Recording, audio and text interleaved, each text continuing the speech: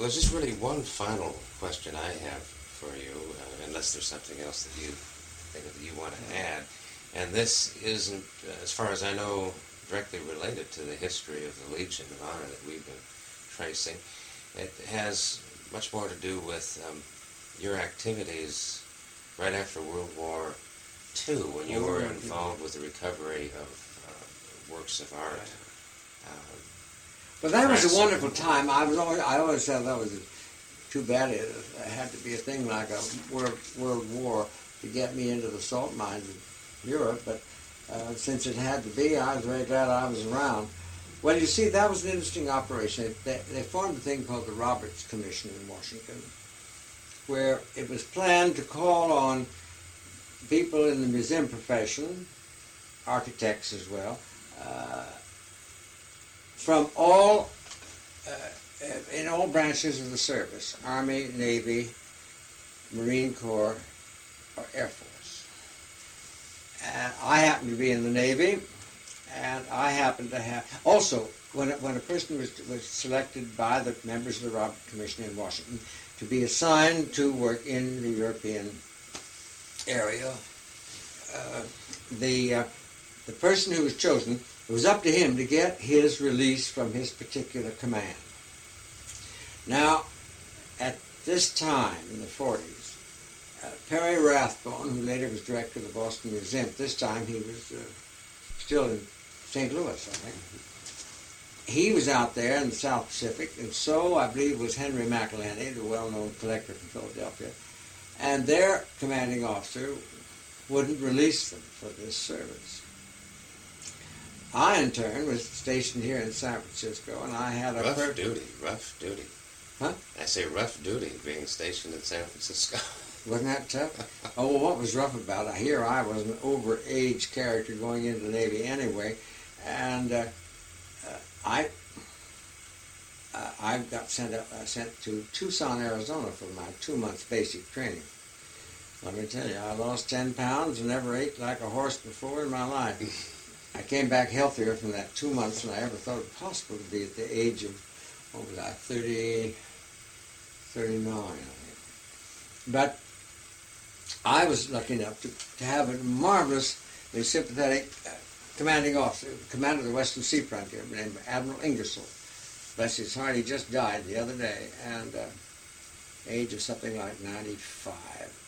And he said, "Do you want to get into this work, Howe?" And I said, "Yes, sir, I do very much." But I said, I did not join the Navy with the idea of getting an assignment that was an extension of my peacetime duties. But I said, the idea of getting over there at this work excites me very much. Well, he said, "I think it's a good idea for people who've got some special bent. If they can use it in the war effort, fine." So he promoted the idea of my going. It was perfectly marvelous. And I'll just tell you a little story that has nothing to do with fine arts. But if my daughter, who was then about 5 years old, I think, if she had been just a little older, God, and married to a naval officer, her husband would have been an admiral in no time at all, because she said she was very conscious of gold braid from a very tender age. And she said to me, when she knew I was going to go to Germany, she said, "Daddy, could I meet Admiral Ingersoll?" And I said, "Well, I don't know whether you can or not." I said, "I only work down there at Western Sea Frontier Headquarters." And I said, "There is a war going on." But I said, "Let me see." So I said to Admiral, about day before I was leaving, I said, "Admiral Ingersoll, would it be a terrible intrusion on your routine if my daughter came down tomorrow and I had come in to say goodbye?" I said, "She very much wants to meet my boss." Well, he was so cute about it. He was grandpa himself then, and he said, "I'd be delighted."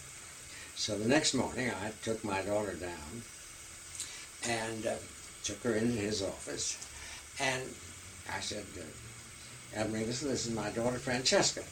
And she very perfectly dropped a little curtsy. But what fooled her was he dropped a curtsy back. And the next minute she was on his lap, and Well, it was one of the most whimsical and crazy little experiences. I got home, I said to my wife, well, honey, this girl ought to get a naval man for a husband because he'd go right up right to the top. right to the top. Oh, boy. But no, that I'll tell you, I went over there with Craig Smythe. We flew over from Patuxent outside Washington, and we were briefed in Paris and given lots of unpleasant shots like yellow fever and I don't know what else. And then, for some reason or other, we were sent over to London for further briefing there. And at that time, I remember we took a good deal of ribbing from some of the people in the Foreign Service there in the restitution activities there, saying, because Craig and I had flown over on a plane which Lindbergh was also a passenger. He went over with the assimilated rank of brigadier general, one of those nondescript uniforms that didn't have any insignia, but you found out pretty quickly what rank they had. And he piloted the plane part of the way across. And Craig and I thought that was kind of entertaining. It was an unattractive kind of bomber-type plane. We flew all the way around through the Azores and took us for hours and hours to get to Paris. And so when we were in London, one of our good yarns was that one of our pilots coming across had been Lindbergh. And I remember old Sir Montague Woolley. He had a miserable, mean archaeologist wife she was so mean, she was known as Dame Cat. And I remember she smiled, a big toothy smile at Craig and me, and we said that we'd been on the plane with Lindbergh and said, well, tell me, is he still a Nazi? No. Yeah. And of course you remember in the days when Lindbergh had been so impressed by the Air Force of Germany that he was troubled about our prospect. Well, we soon got sent into Germany. Craig was immediately sent down to Munich, and I was stuck in Frankfurt because the Berlin pictures had just been brought from the Merker's mine under the direction of George Stout, who's later at Fenway Court.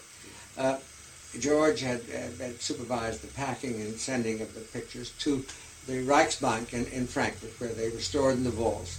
And then we had to get them transferred over to a more spacious and suitable warehouse. And we chose the Provincial Museum, Municipal Museum over in Wiesbaden, about 20 miles from Frankfurt. And that was a big beehive of activity. It was a clearinghouse, a collecting point where things were processed and distributed to the countries from which these things had been looted. And we had, for example, all the regalia of the Holy Roman Empire there. Yeah. And on a Sunday afternoon, we'd have a lot of fun.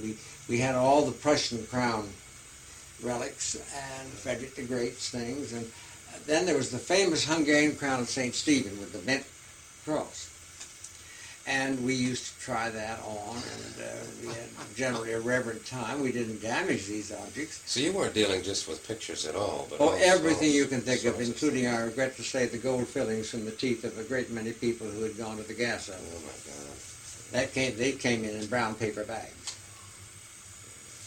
And I saw Doc Howe at an early stage of the game, and that's something you would never forget.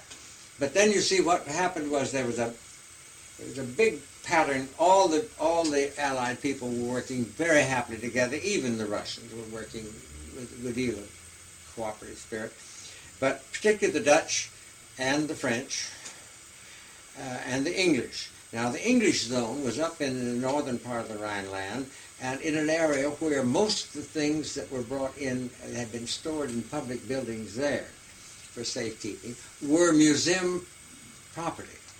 The museums of the Rhineland, like the Folkwang Museum at Essen, and the museum, the big warehouse, the big storage house in Marburg, there was no real problem of these things. They were all identified. It was American policy and Allied policy in general that a country's patrimony was not going to be invaded, that the things that came from Rhineland museums would go back to Rhineland museums. Whereas down in Bavaria, that was the real cancer of the whole situation, because there was where the great bulk of all the looted properties were. Mm-hmm. And of course it was much the most fascinating part of the world to work in, that and Salzburg and particularly east of Salzburg in the Salzkammergut in the Alt-Aussee salt mines. And we had 36 or 40 convoys that summer going from Salzburg, rather the Salzkammergut, about Alt-Aussee area, into Munich, where we disgorged the trucks, and then they went back for more. And we emptied these mines until the early part of September. It was a working team of George Stout and a man named Lamont Moore, who was at the National Gallery as head of their educational work at one time, and a wonderful little Czech fellow named Lieutenant Kovalyak, who handled the prisoners of war like dough, and he cracked the whip, and they do the work for us. And we had also all the Goering collection to clear out of the Luftwaffe rest house, which was outside Berchtesgaden. So we not only worked in some of the most beautiful areas of Germany, but the rewards were incredible, because most of this stuff were the great confiscated Jewish collections, like the Rothschilds. People say, "Oh, where'd the..." Back to the salt mines. Well, we got kind of left off in the middle of the salt mine saga. Well, this was of course, in 45 and 46 over there, and there was, as I was saying a little earlier, the great bulk of the looted works of art were in Bavaria and in the salt mines east of Salzburg. So the big removal was a marvelously fascinating job. We sent them by convoy from the Salzkammergut area all the way over into Munich, where they were stored, and then the representatives of the different countries from which these things had been removed illegally, in most cases, those representatives had to come with their own documentation to show that they had, for example, a scholar from a museum in Amsterdam would say, well, these two Franz Hals portraits, I've got documentation to show that they were looted from such and such a Jewish collection in Rotterdam. Thanks to the very intelligent foresight of a man named Bansel Lafarge, who was head of our division there for a long time, a policy was accepted by General Eisenhower that the United States would make a point of returning to each country from which things had been looted, a token restitution of real magnitude, and then after that it was to be a policy, come and get it. You send your representatives to collecting points in Frankfurt or in Munich, and you identify the object, and then you take them away. Well, that worked extremely well, and of course the token restitutions were rather distinguished. In the case of Belgium, it was the Van Eyck altarpiece, Ghent, the Adoration of the Lamb. And in the case of what we send back to France, we chose 26 of the finest pictures that had been looted. These were virtually all from various Rothschild collections. And where else did we send it to? Oh, well, we sent back to Poland, but that didn't happen until a year later, the wonderful Weitstoss altarpiece, which had been taken from the Church of St. Mary in Krakow. And these were very exciting days indeed, when there was all sorts of goodwill, and the representatives came and lived in Munich very happily, and they lived better there than they would have at home, because there were days of real austerity still in Holland particularly, and to a certain extent in France. And the whole operation worked very smoothly. It went on all through 1945 and into 46 and into 47 and on, dragged on beyond that. And then in 1950, see, I'd been over there as a naval officer. In 1950, I was asked if I would return to Germany as a Foreign Service officer. And I did, and I went back there to Frankfurt, and my deputy in Munich, where the other activity was still very much in progress, was Professor Lane Faison, head of the art department at Williams. And we had a wonderful year there, restituting. I think we figured something over 3 million objects in the course of that period. And when I tell you that maybe one was a collection of 10,000 coins, it makes it sound a little less elegant. But the magnitude of the confiscation carried on by the Nazis was was absolutely fantastic. And of course there were important losses, but I think in the overall picture, the final assessment was that perhaps it was fair to say that the loss, irreparable loss of objects in all areas probably did not exceed 2%. In other words, if you recovered 98%, it's a pretty good record. And we always, we endear ourselves to the European countries at the time, various European countries, because we did not glom on to anything for ourselves. We kept nothing in the way of, well, say like the Napoleonic rape of Europe. And this was by no means a universally popular philosophy. How do you mean? Well, the National Gallery in Washington was just nearly dying to get its claws on the Czernin Vermeer. And I think part of the reason for that was that Hitler openly gloated over having been able to buy the Czernin Vermeer from old Count Czernin for, I don't know what he paid for, he said $7.5 million, something like that. That Andrew Mellon, the great American financier, had been unable to buy the picture for his gallery in Washington, but Hitler had succeeded. And of course David Findlay and Johnny Walker, who was later the director of the gallery, I think would have felt it a very charming tribute had the Czernin Vermeer ended up on the walls of the National Gallery. But you see, it was a curious and very difficult case to decide. The heirs of Czernin claimed that it had been a forced sale. Czernin, on the other hand, is recorded as having urged and abetted Hitler in buying the Vermeer, and it's on record that he, when he turned it over to him, it was with a happy Heil Hitler and so on. But then again, you see, the fact that it was a forced sale, therefore that meant it was not, it was a willing sale. Mm-hmm. Therefore, the heirs could not claim it. But whose picture was it? And the decision was finally made that it should go to the Kunsthistorisches Museum, the National State Museum of Vienna, of Austria. And of course that's fine. But you see, it led other people to think, well, hell, it belonged to Hitler. Why don't we, the conquering heroes, get it for ourselves?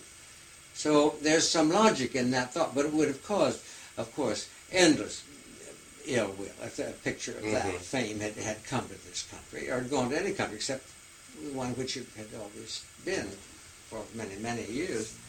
But there were not too many problems of that kind. Were there any works that their origins couldn't be traced? Oh, yes. Oh, my Lord. You see, the solution to all that, I don't quite know. For example, there was a considerable corpus of pictures and objects of various kinds from rather nondescript Jewish collections in Vienna. No heirs to be found. Well, what do you do with things like that? I think the ultimate decision there was that these objects were simply turned over to the country of origin. I don't mean the origin of the artist, but right. Say if there were 5 or 6 untraceable Jewish collections in Vienna, then some art facility in the government in Vienna would be responsible for the ultimate disposal of that. We had all sorts of talks about that. What we do, for example, there were marvelous library books of tremendous value that had been put together by that Einsatz Rosenberg, which was trying to resolve some conclusions about the theory of the whole development of the Jewish problem. And many of these things were not returnable, so they simply had to be turned over eventually to some responsible agency, not to an individual. Yes. The great Rothschild libraries in Frankfurt were very much a heavy problem at one time because some members of the American military government wanted to distribute these books to the prisoners of war camps. But they weren't that kind. They weren't copies of Uncle Tom's Cabin or Mark Twain, Huckleberry Finn. These were interesting and important treatises on various scientific subjects, and once they had been released to go to a prisoner of war camp library, they would never have been recovered, I'm sure. We had a big fight about that, and we did. When I say we, I mean our section of the government put over our point that we felt just as much compassion for the poor people in the prisoner of war camps and the detention camps of the displaced Jewish people at the end of the war who hadn't been properly rehabilitated and redistributed, gotten to their own homeland. This wasn't going to ameliorate their problem. But it was a wonderful time to be over there, and of course the contrast between being there in 1945 and 46, when we were the Lord's creation, and being there and again in 50 and 51, when the civilian population was a very different situation. The contrast was quite extraordinary. But I made many warm friends in Germany, and I get back as frequently as I can because I still like to keep up some of those. Well, you were decorated, I gather, by both the French and Dutch governments. By the French and Dutch, yes. Mm-hmm. That was partly because of the things we got back to France, and of course the other thing was the Dutch loan. There again, we couldn't pick out any particular single thing like the Ghent altarpiece, so we sent in that case 25 or 30 absolutely top quality pictures back to home, and they appreciated it. Well, I bet they did. Yeah, it was a wonderful time. I always loved when Hamilton Coulter, who was a naval officer commissioned to take things back to the Jeu de Paume in Paris. These beautiful, 26 beautiful pictures. One of the most ravishing chardins and one of the most beautiful fragonards you've ever seen that came from old Baron Edmond de Rothschild. And Madame Kahn, who was a curatorial type who received the shipment, looked at it and said, "But where are the frames?" And my friend Coulter said to me afterwards, "I told Madame Kahn what she could do with those frames." That's incredible. I wonder if that's apocryphal, but it makes it. No, I don't think so. No, because Ham Coulter could hardly wait to get back to Frankfurt to tell me about this. He said, "God damn that. Can you imagine?" I said, "Yes, I can imagine very well, because that's absolutely true to French spirit." I wrote that up in my little chronicle. You should mention your book in connection with this whole experience. Oh, well, I'll tell you this funny thing about the book thing. While I was over there, I had a letter from an old friend of mine who happened to be an agent for Bobbs Merrill, publishing house in my home state of Indiana. And he said, Lawrence Chambers, who was that time publisher, head of the publishing house, Lawrence Chambers is going to write to you. He wants to know if you'd write a book about your post-war experiences. Not anything to do with the war, but post-war.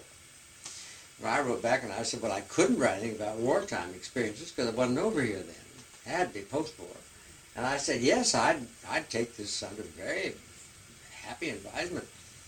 So I got a letter from Lawrence Chambers, asked me what I could do about it, and I said, well, I don't think there'd be any censorship regulations that prevail. I'll find out about that, but in principle, sure, I'll be glad to try to drum up a story of post-war diary.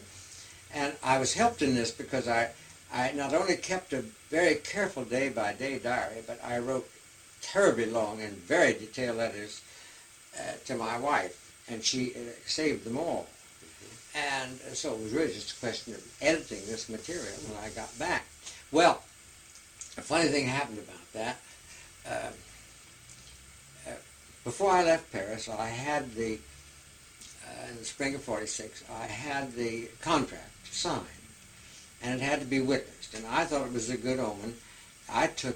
When I passed through Paris, I went to see an old friend of my family's who comes also from Indiana, by the name of Janet Flanner, who used to write the letter in the New Yorker calls.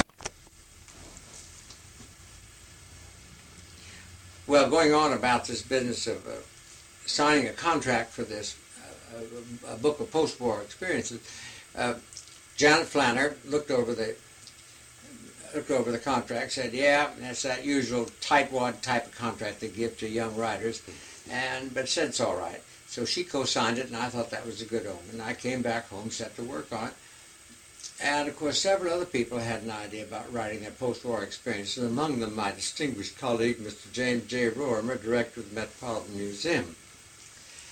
And so later on that year, my book was published, and it came out under the somewhat gaudy title of Salt Mines and Castles.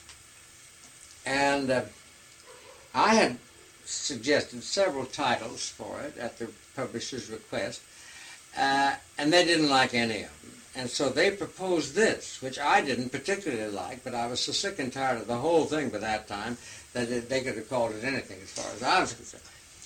Well, the next time I was in New York, I saw my old friend Craig Smythe, you know, the one I went to Germany with, and he was then, I think, either finishing his doctorate or studying at New York University. I think New York University he was the chairman of the department there for a long time, you know, the art department.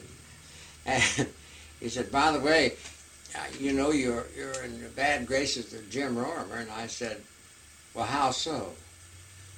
Well, he said, "You know, he is writing a book about his experiences." Oh, I said, "You mean how he took tea with every duchess in Paris? And he crawled on his belly through the mud on all that junk in Paris and outside wartime?" Well, he said, no. He said that you had plagiarized his title. That was the title he had chosen for his book. Well, I said, "I've got a message from Mr. James J. Rorimer. Would you please make a point of telling him for me that I did not choose this rather vulgar title, that it was chosen by the publisher, so no plagiarism is involved." Did you ever get any feedback on that? Oh, yeah, I saw Jim later, and you see, he was such a funny guy. It was directed from him that I got the key in the city of Augsburg. He had left it there for me, to the castle at Neuschwanstein, which unlocked all of the Nazi records of where the looted works of art were. Because people said, "Well, how'd you know where to look?" The Nazis, what do you call it, when you make a record? They made a record of everything. Logged it or something. Microfilm and photographs, and it was just a question of finding out what areas contained what things. And you see, later in that winter of 45 and 45, and again on into 46, there were vast things to be removed from Neuschwanstein, and we worked down there during the winter months as well as in the summer, and it's all in retrospect so, in a way, so unreal, because I remember writing home at the time, and I was put in charge of all the things from the Berlin, the Kaiser Friedrich Museum that were in the Reichsbank in Frankfurt. I was responsible for them. And I said, in a sense, I'm director of the Kaiser Friedrich Museum. And you had these sort of uncanny feelings. For example, you'd walk into some of the chambers at the salt mine at Alt-Alzey and see these incredible treasures. It really was something. You know, the interesting thing about those mines in Salzkammergut, they are 10 degrees warmer in the wintertime than they are in the summertime. There's a very even temperature. It's around 65 to 68 degrees humidity. And the only thing that you have to watch out there is that the armor and metal objects had to be coated with wax or they would oxidize. And also, Lamont Moore and I, both when we first worked in the mine at Alt-Alzey for 3 weeks, we had perfectly terrible summer colds and just were lousy. They were gone in about 2 days in the saline atmosphere of the mine. It's really quite extraordinary. And of course, it's like taking the cure or something. Yeah, really. And it's, of course, just about the most beautiful country in the world, you know, all that Austrian Alps. Mm-hmm. Oh, he had Right there in Hitler's stronghold, too. He sure picked pretty places. At that time, Ted Rousseau, who was later the curator of paintings at the Metropolitan, Ted Rousseau and Lane Faison, who later went with me to Germany in 50 and 51, but in 45 and 46, Lane was a naval officer. He was OSS. So was Ted Rousseau, and so was Jim Plow, who was a member of the Sachs family, who was at that time had been director of a museum of contemporary art in Boston. And Jim, those three were a little team, and they interviewed the so-called Nazi war criminals, the big dealers who had been responsible for selling things to Goering and all that. And Lane wrote the definitive report on that, which is very interesting. But and of course it was extraordinary. Here, George Stout and Lamont Moore and I were up there on the salt mine. We lived pretty well in a nice little kind of cavern-like place.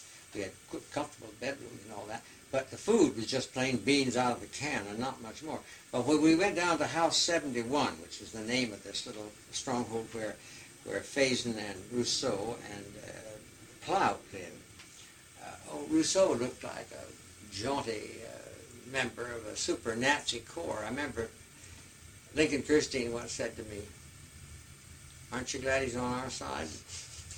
And of course he did look like a terribly blasé Nazi officer. At any rate, they lived very well there, because I remember when George and Lamont and I were invited to lunch, we really felt like country cousins, because we were just kind of hard workers. We sweat like horses, worked all day long.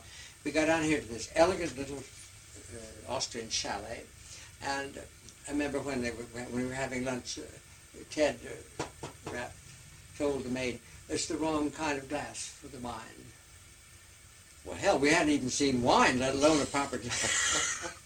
So they lived very well down there, but it was an interesting contrast, because not that we were feeling sorry for ourselves, we were not long-suffering pioneers, but our regime was a much more Spartan one compared to the rather elegant bureaucratic life that they were leading down there. That's an interesting But that whole thing turned out to be a sort of a far-reaching and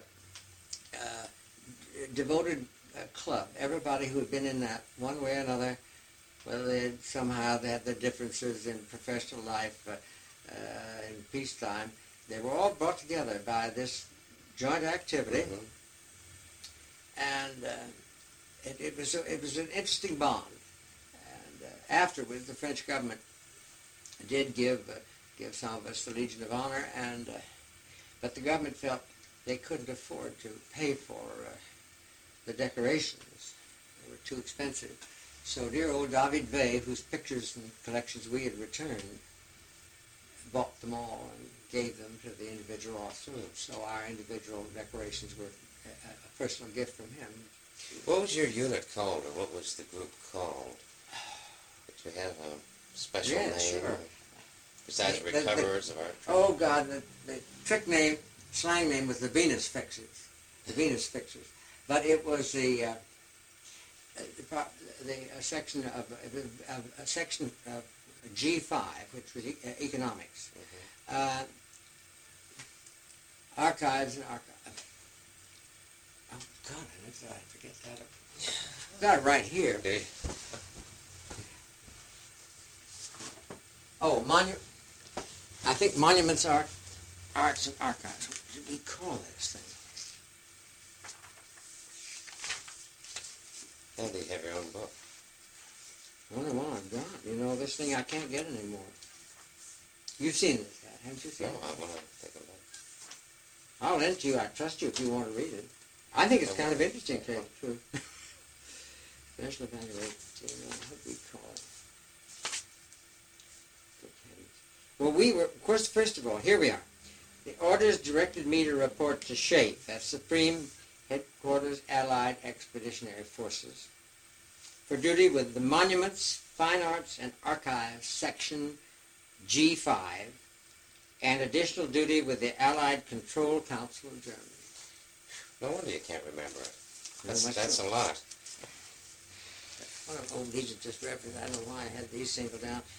Well, I think that about covers it for the afternoon. So, well, I pretty much. I thank you. The archives thanks you.